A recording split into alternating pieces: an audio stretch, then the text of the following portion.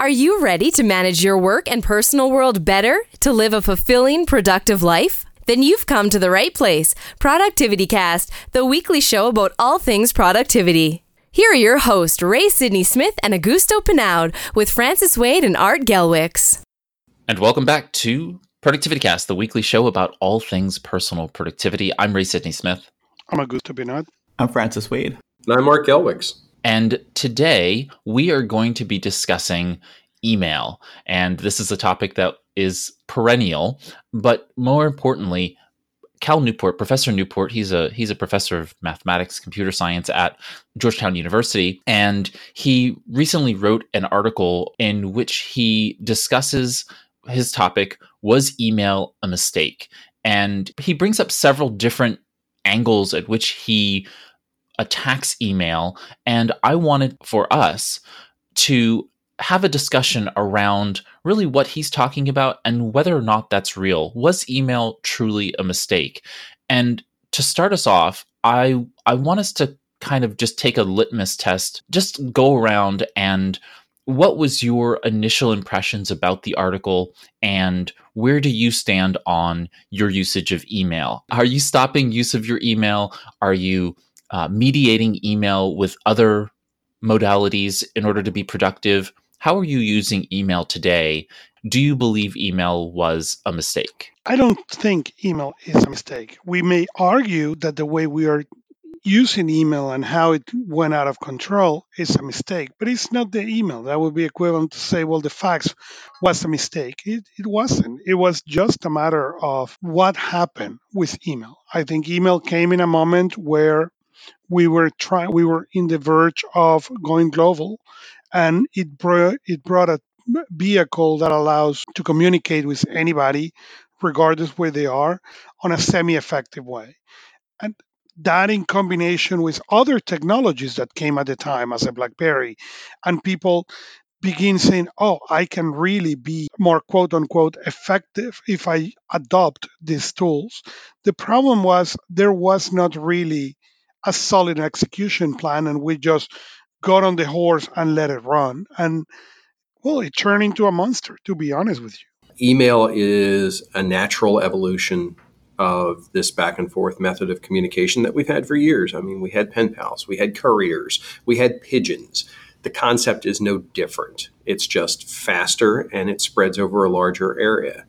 The challenge, and I think Augusto's right on this, it's how we use it, not so much the medium itself.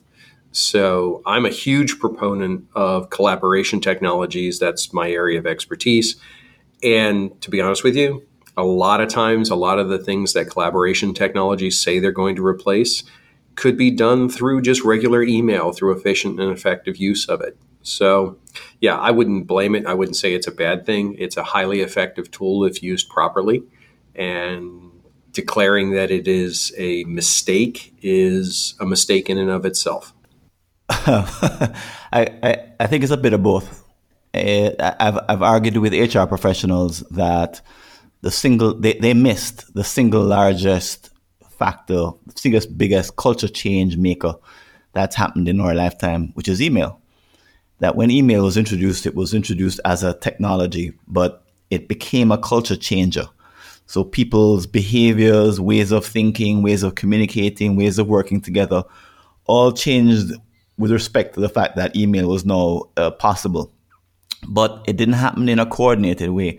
It was purely haphazard and purely basically random. There was no planning. And as a result, on the far end of the email revolution or the email culture change, we are living at the effect of poor implementation up and down. I think we can all agree on that.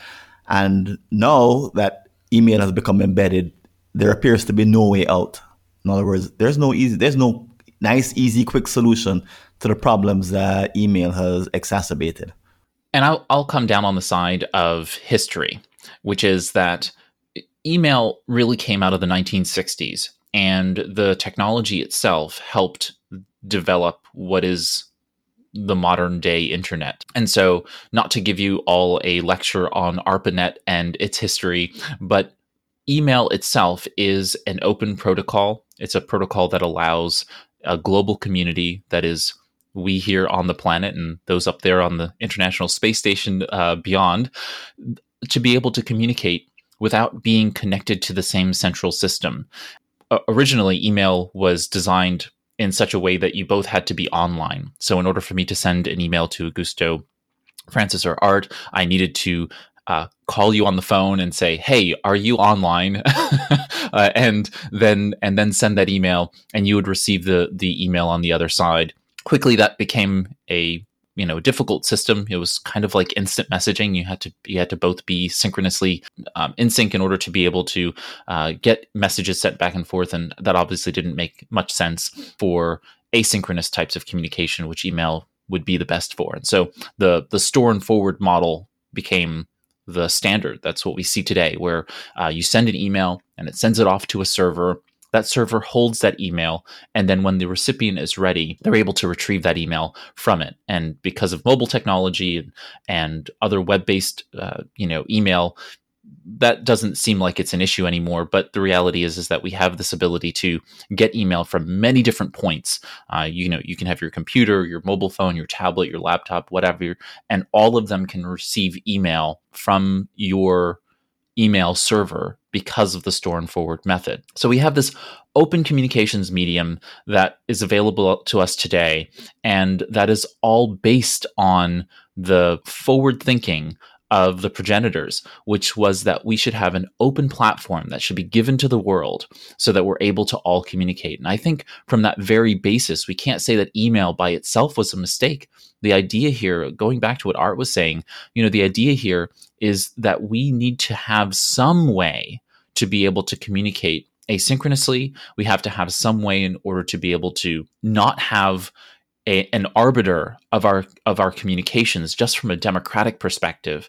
Think about Facebook being the ultimate arbiter of everything that you ever say through Messenger and WhatsApp and so on and so forth. Would you really like that to be the case? And email gives us that ability, that gives us that manifestation in and on the infrastructure level, on the core internet level, which I think is very, very powerful and very important. Now we could talk about principles for using email and how that could potentially have gone awry. But the reality is that email was, in my opinion, certainly not a mistake. And I think the article title was to get some shock and awe, to get some publicity kind of focused on it with a shocking title. Let's talk about the idea behind what Professor Newport here, Cal Newport, is talking about. He's talking about this idea that, well, he kind of presents a whole bunch of a slew of different ideas in the article, and I want to just talk specifically about asynchronous communication in today's environment and whether or not the results of he names a bunch of studies, and he goes through talking about the impact of different types of technologies throughout time. What do you feel was the strongest argument that he makes?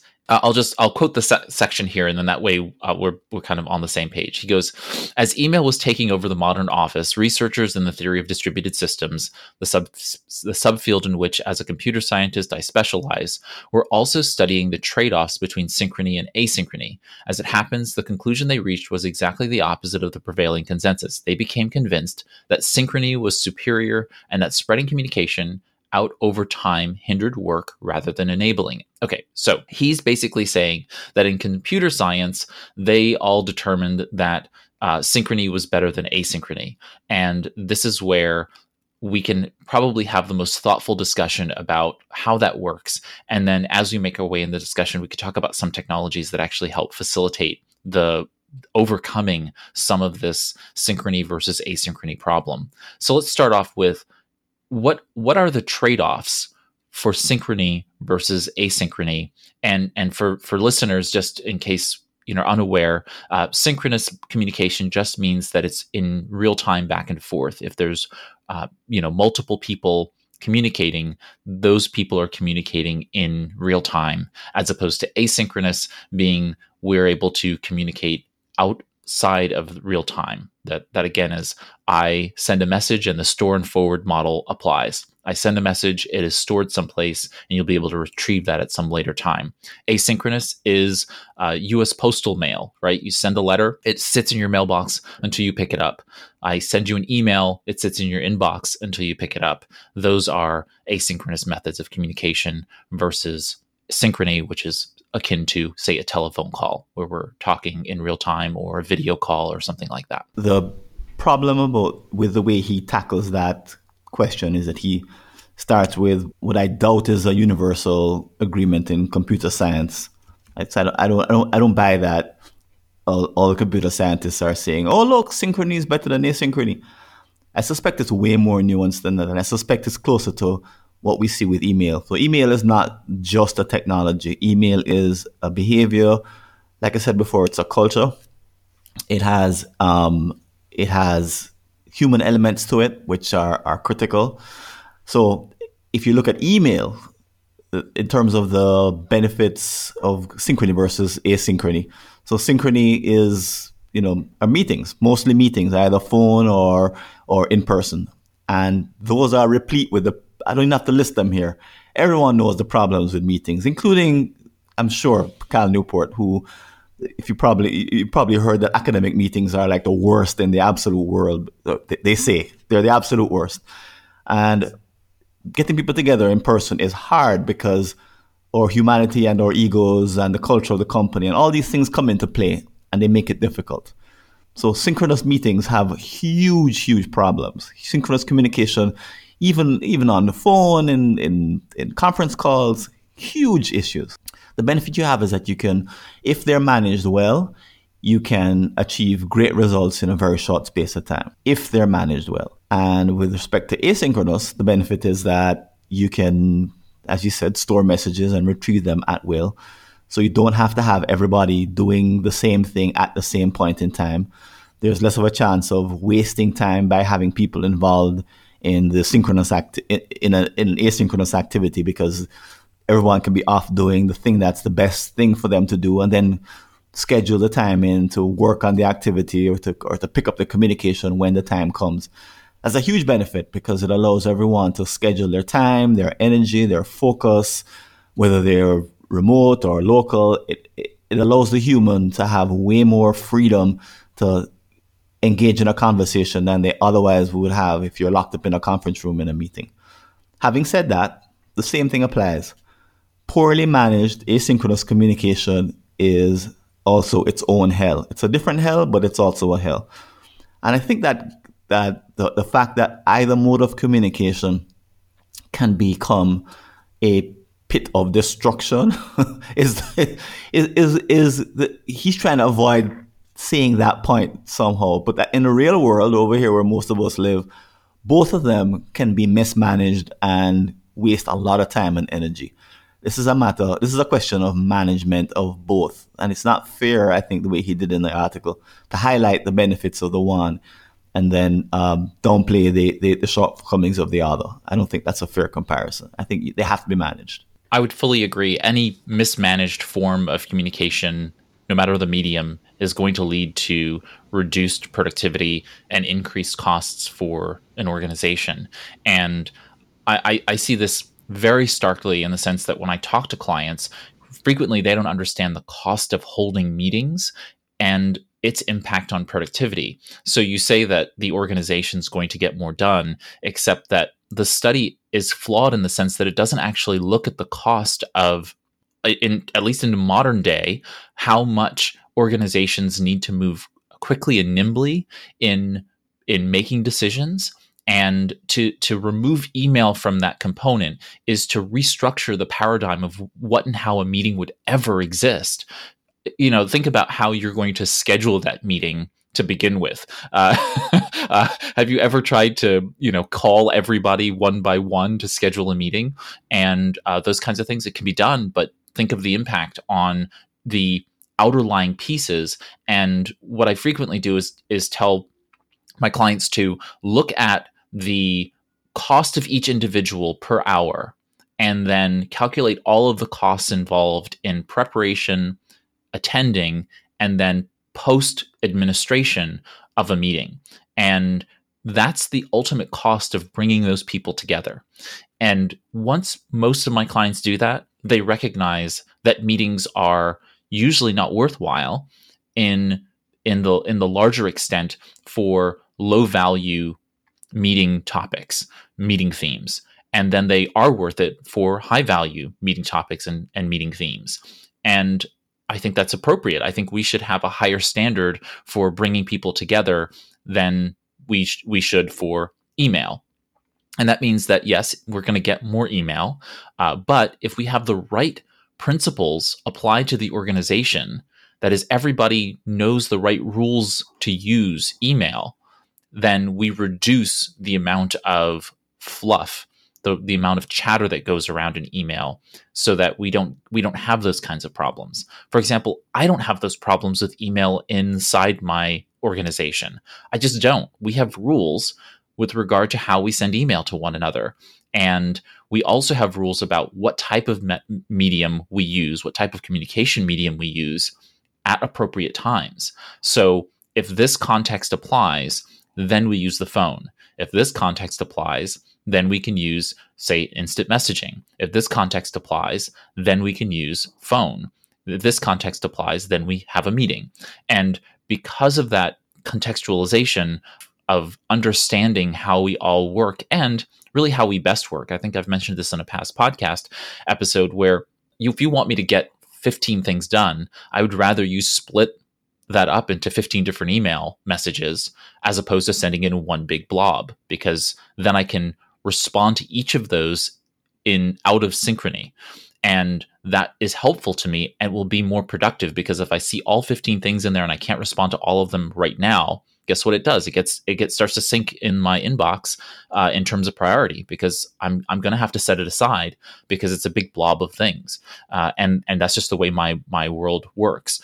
If you sent me 15 emails, then I can respond to the ones I can respond to immediately, quickly get rid of those, and then move the others to a project status, get those things done, move the items that are action items to an action status, and maybe get those done over the course of the next several days. And now you get all the answers to your questions, as opposed to all your answers at once, because that's just not going to happen, or never getting answered at all because I've set the email aside and it just goes into my someday maybe list and eventually gets deleted, because that's just the way my brain works. And once you know that about me, it's much easier to manifest, response and to engage easily. Yeah, but you hit there something really, really important: training. How did work in this organization? And I think most of the organizations that I have they don't have that internally or externally. I have the rule that after between certain hours of the day, I don't pick the phone, I don't talk to you unless it's really an emergency. Because as soon as family gets home or we get home, and then that dining, go to bed time, I'm sorry, I don't need to be an emergency for me to interact with my professional world. Okay, that's family time for me, and it's something that I have fight for many, many years to be that. And it is a struggle every time some new organization come into my world or some new group of people come into my world. It is the first thing, as you said, comes into the training. Hey, between 5:30 and 8, I'm out. Okay, I don't call me. We can talk again at 10 p.m., but we are not going to talk before during that period unless it's an emergency. But the problem is that the training and the education we give is exactly the opposite. We go on the training of everything is an emergency, that what produces a result is nothing else. When I go and work with individuals on the coach and say, okay, out of all this, what is the priority? What is the important thing? Okay, and some of them even been relatively high, in the food chain. Everything is a priority. Well, if everything is a priority, nothing is. And a simple rule like that is something that is not common and bring the problem with email. When you look and Microsoft, has been trying to do this with Outlook. Okay, these are focus. I think they call it focus emails. Okay, and trying to differentiate between the noise and what are the important emails that you should look first, that you should take priority. Trying to create some distinction between this is important and this is less important. But if one of the big problems with email is it was exciting. Hey, you got mail. Okay, AOL made famous with that sentence, and people got excited because they got an email. And suddenly that went to 10, 20, 100. Okay, I know people getting into the 300 to 500 emails a day and more. So now the problem is yes, there is no way to put that thing inside of the package. Okay, there is no way to go back, but how can we start making that differentiation between what is important and what is not? Because what I see mostly is a ridiculous amount of unread emails. And the problem is not the unread emails. The problem is no one knows what is in there, what is ticking, what will explode. And the reason that is happening is because we are trying to figure it out what is important, what is not, but there is not a really clear criteria, not from the organization, and in many cases, not even from the individual. What define that important or not important email? I want to get on my soapbox here because every time I go back and look at this article, it's making me more annoyed. I hope his clickbaity title got him a lot of ad revenue because he missed like 90% of the facts in this thing. Let's start with some basics. Synchronous communication does not work if you're part of a global community. Australia goes to bed. I'm awake. We're not going to all sit up and have a meeting. That's it. We're dealing with a platform and a technology that happens to be the only one that works across disparate systems. Slack, Teams, SM, not even text messaging works across disparate systems like email does. It happens to be the only ubiquitous one that pretty much anyone can connect into and share information.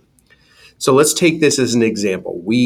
I'm going to have an asynchronous communication with you. I'm going to make you sit down in a room.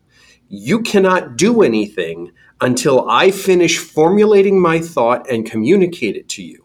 Then you have to process it, formulate your response, and communicate back that to me.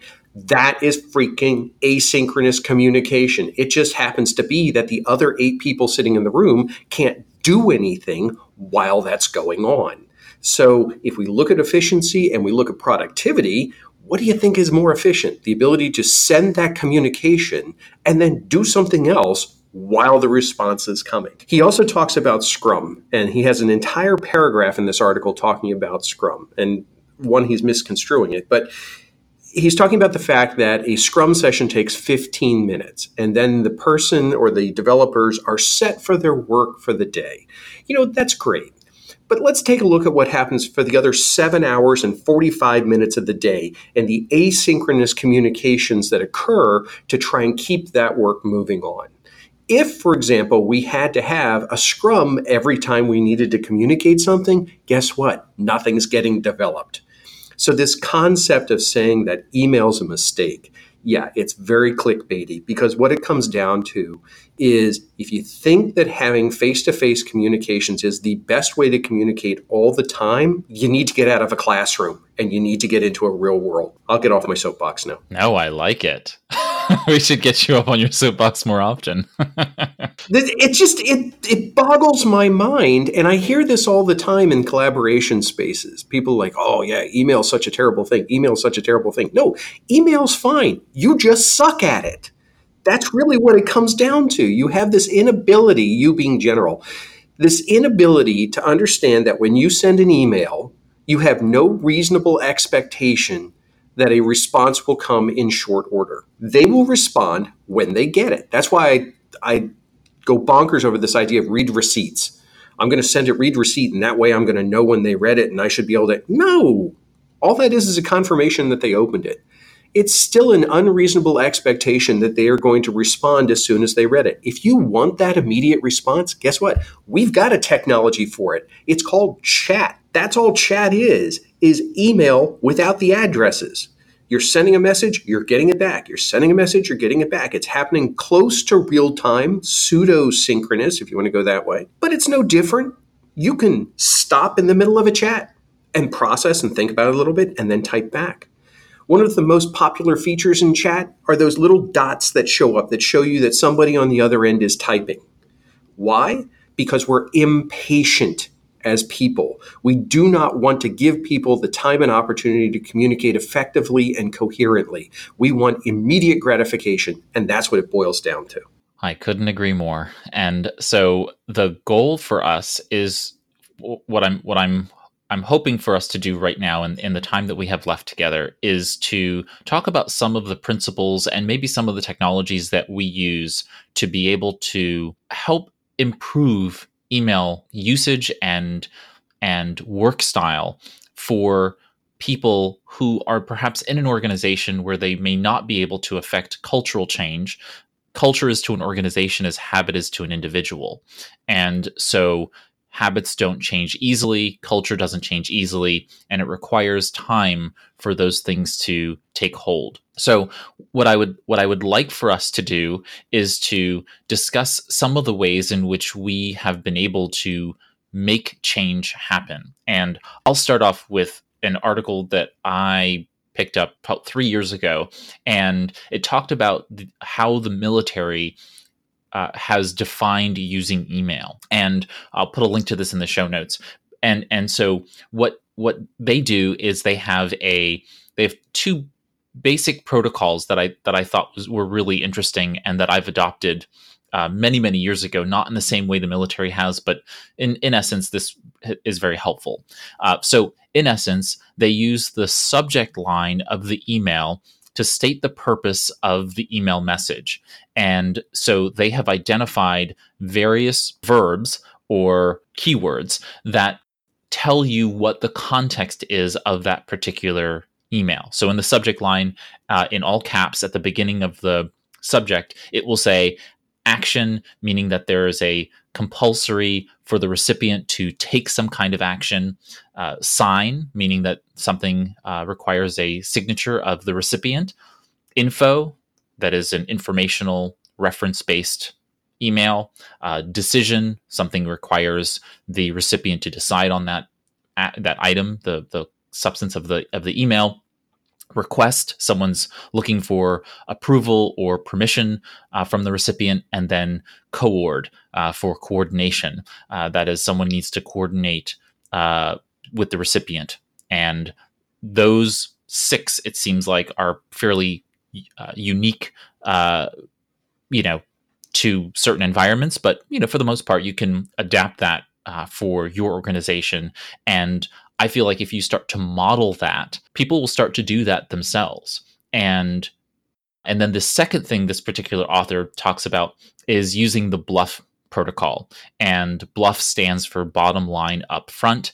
And so the first sentence of every email says BLUF : and then does a succinct summary of the 5 W's. That is who, what, when, where, why, and how. And so that you get this email, and in that immediate moment that you see the subject line and the first sentence of the email, you know all of the context of what you need to, and your emails become shorter, your emails become more actionable, and they're just more doable, right? They're just more practical in that sense.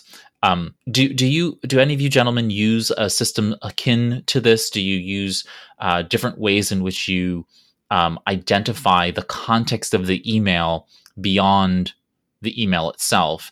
And I'll just add one other note that internally, I always send NRN emails, means that no response necessary. And I will put that into the subject of the message so that whoever I'm sending the email to knows that I don't want a thanks, got it, okay responses. I'm personally pet peeved by by those silly one sentence or two, 1 word or 2 word responses that are just basically fluff. I sent the email. I have a presumption that you've received it because dissimilar to the way in which Art was talking about read receipt email, my system tells me when someone has looked at an email, but it's just told me that it's been delivered, and I actually like that. And it's not some systems like send another email message to you telling you that you received it, and in the particular Chrome extension that I'm using, it just shows a little eyeball icon, meaning that the email has been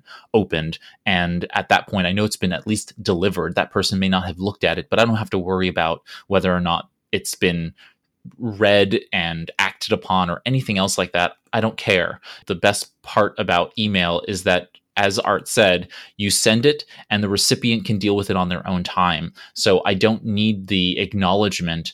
I don't need a signature on the dotted line. If it really does come down to me needing some kind of verification that the person did the thing they were going to do, then I should look for the outcome of it, not for them to say, yeah, I got it done. So that's just poor management of both email and of people. So I give people the understanding that if I sent something, I have an expectation that it will be done. So I do not need you to send me an email back saying, thanks, got it, done. All of those messages, they're just more email that I don't need. And if you are feeling like you need that type of confirmation, then think about your management expectations of those people and the responsibility and the respect you have for their autonomy in their position and roles. If they don't take responsibility, personal responsibility for the work they're doing, then you have a bigger problem than email. And I think that's part of the problem. It goes into thinking, okay, well, we are going to identify email. We are going to call email the bad guy, and that is going to solve the problem. And no, the problem is way deeper than email. You can take email right now away, and we will find a different vehicle, maybe Slack, it may be text message, it may be something else that will cause the same issue, because the problem goes exactly to what you said. There is no rules, there is no clear definition on most places of how to use it appropriately. So therefore, we just shoot and hope that it's going to stick.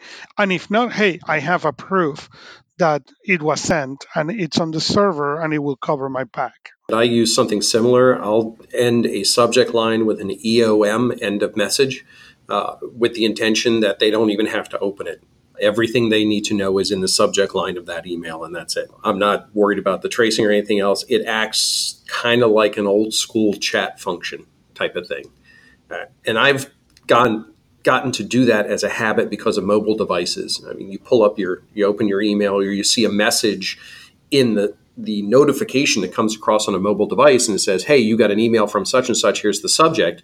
Well, if the subject ends with EOM, you don't even have to go open it. You've already gotten all the information I needed you to get. And you can open it later on if you want, but all it's going to have is my automatically generated subject line, which we're all stuck with. And the exception to my rule about not sending one-word responses is that I actually do the same thing. Mine is NRN instead of EOM, but the idea here is that if somebody asks me for a request for something, so say they wanted some personal leave or paid time off or anything like that, the request goes through the system and it generates an email.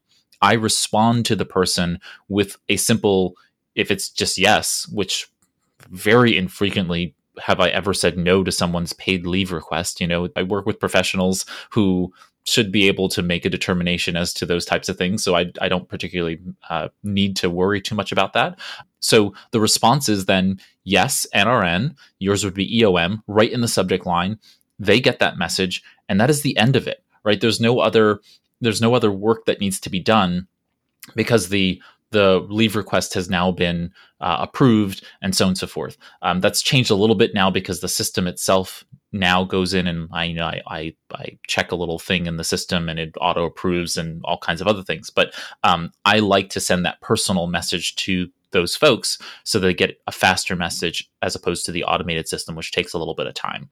Those are the types of things where you can really create greater efficiencies in helping people, especially, if you're planning vacation and you put in paid time request, you want a quick response, and knowing that you don't even have to open the email. I think that's the value of what you're talking about, Art, here is like, you don't have to open the email. You can just look at it, go, oh, great.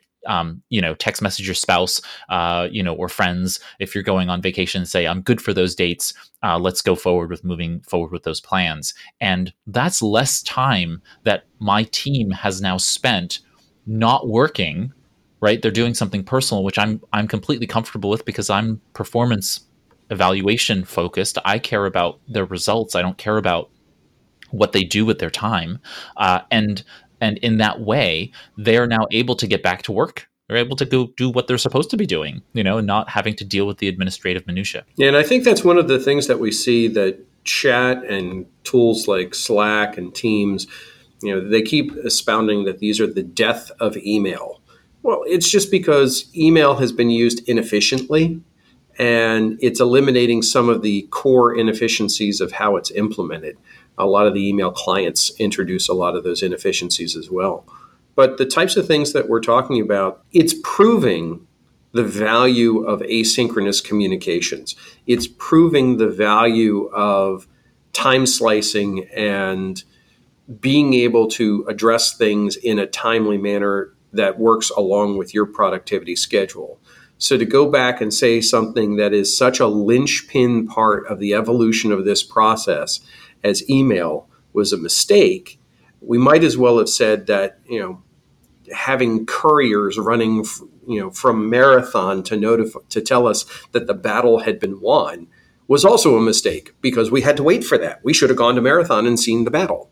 So, a little historical reference for everyone. I wanted to turn to you, Francis. You had shared with us during the early part of our discussion another article that did another study and kind of disputed the findings that Cal Newport is finding in the article. Could you explain that a little bit for listeners in terms of how distributed systems actually help, not hinder, productivity?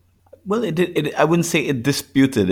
It just made the point that when working remotely, they done studies that show that when you work intensely, that was really the deciding factor, as opposed to working at a sort of a leisurely pace. And they compared teams that they randomly chose some teams and gave them an assignment, and then studied the way they worked versus their results at the end. And those that took sort of the leisurely, slow pace, I guess, sharing out the work over a period of several months, and you do a little bit each day, and you're kind of not trying to be too intense necessarily, but you're just trying to get it done, but get it done slowly. That they were less effective than those who didn't do anything for a while, came together for a few days, focused all their attention on it, on the task, and the ones that put all of their energy into intense efforts came off better. Now, in a way, you might say that supports what Cal is saying, because if you're engaging in intense effort, it essentially means that you're engaging somewhat more synchronously than you would if you were taking the other approach. However, I think the article is saying that it doesn't matter where the people are. They don't need to be face-to-face. They don't need to be on the phone. They're saying that what the essential ingredient is the level of group-wide intensity, as opposed to the channel that they're using. So in a way, it does argue that email is a red herring.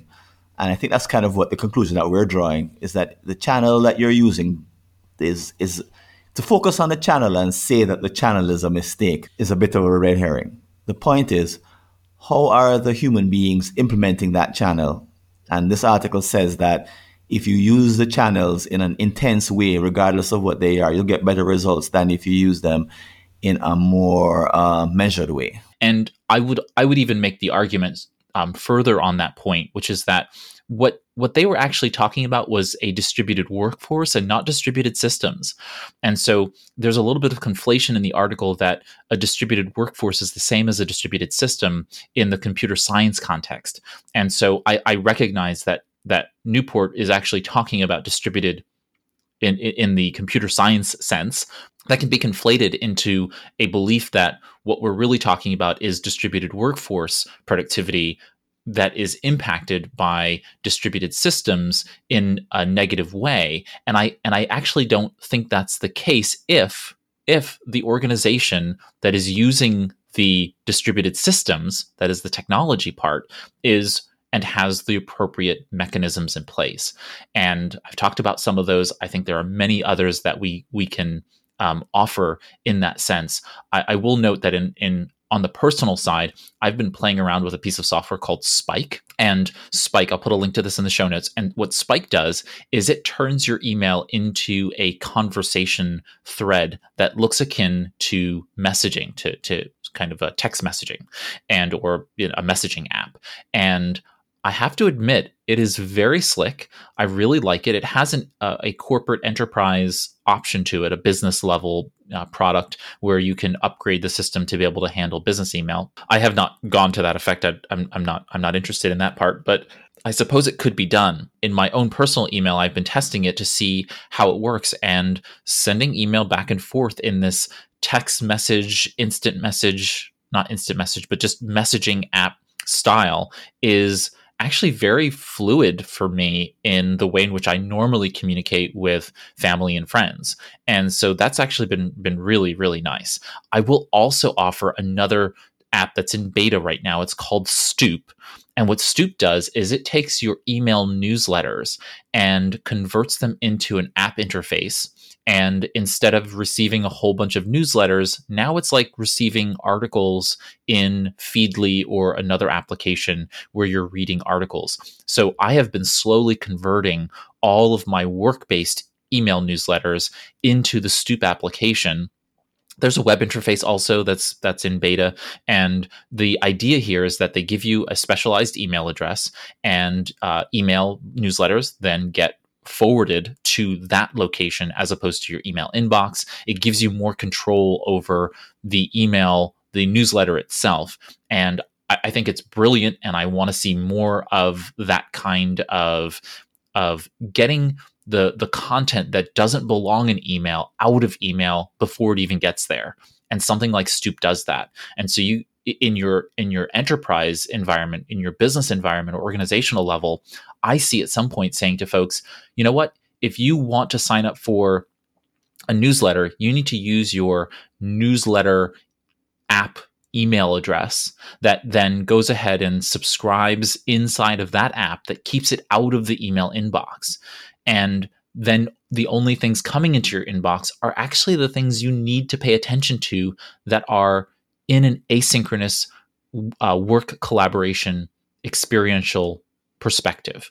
And once you do that, then you get a whole host of other opportunities there, because that's what we normally get. We get newsletters, we get promotional items, and those tend to fill up our inboxes faster than the one-to-one communications or many-to-many communications within a subset of people, which is a grouping of family, friends, work colleagues, and so on and so forth. How do we parse those things apart and put those things into the right places? And I feel like we can do that with something like Stoop and Spike and a combination of other things that use the email protocol, but uses it in a little bit better of a way. Final thoughts before we close out, gentlemen. Well, that closes out this conversation about email and whether or not it was a mistake. I think we've all come to the decision that email was not a mistake. And as Art said earlier, a little bit clickbaity on the New Yorker side. Many times the people who write articles for these news magazines and news articles, news outlets don't actually choose the headlines. So they write the articles and then somebody else writes the headlines. Just a couple of announcements, and then we will close out the episode itself. So if you have a comment about email and you'd like to join in the discussion or have a question about what we discussed in terms of the article, you can go ahead and engage with us by heading over to the podcast website to the episode page at productivitycast.net. Just find the episode there at the bottom of the page. Feel free to leave a comment or question, and we'll be glad to correspond with you there. There on productivitycast.net. While you're there, you'll also find on the episode page show notes, which has links to anything we discussed. It'll also have a transcript of our discussion and links to all of the things that we talked about, as I said. You'll also find a way to subscribe to the podcast there on the page itself, also there's a page called subscribe. Click on subscribe and you'll find all the ways in which you can follow us on the various podcast apps. If you have another question about personal productivity not related to email being a mistake, you can go ahead and visit productivitycast.net/contact, and you can either leave us a voice-based or typewritten message, and we will receive it, and hopefully we'll be able to respond to you or put it in a future episode. Thanks to Augusto, Francis, and Art for joining me here on this cast.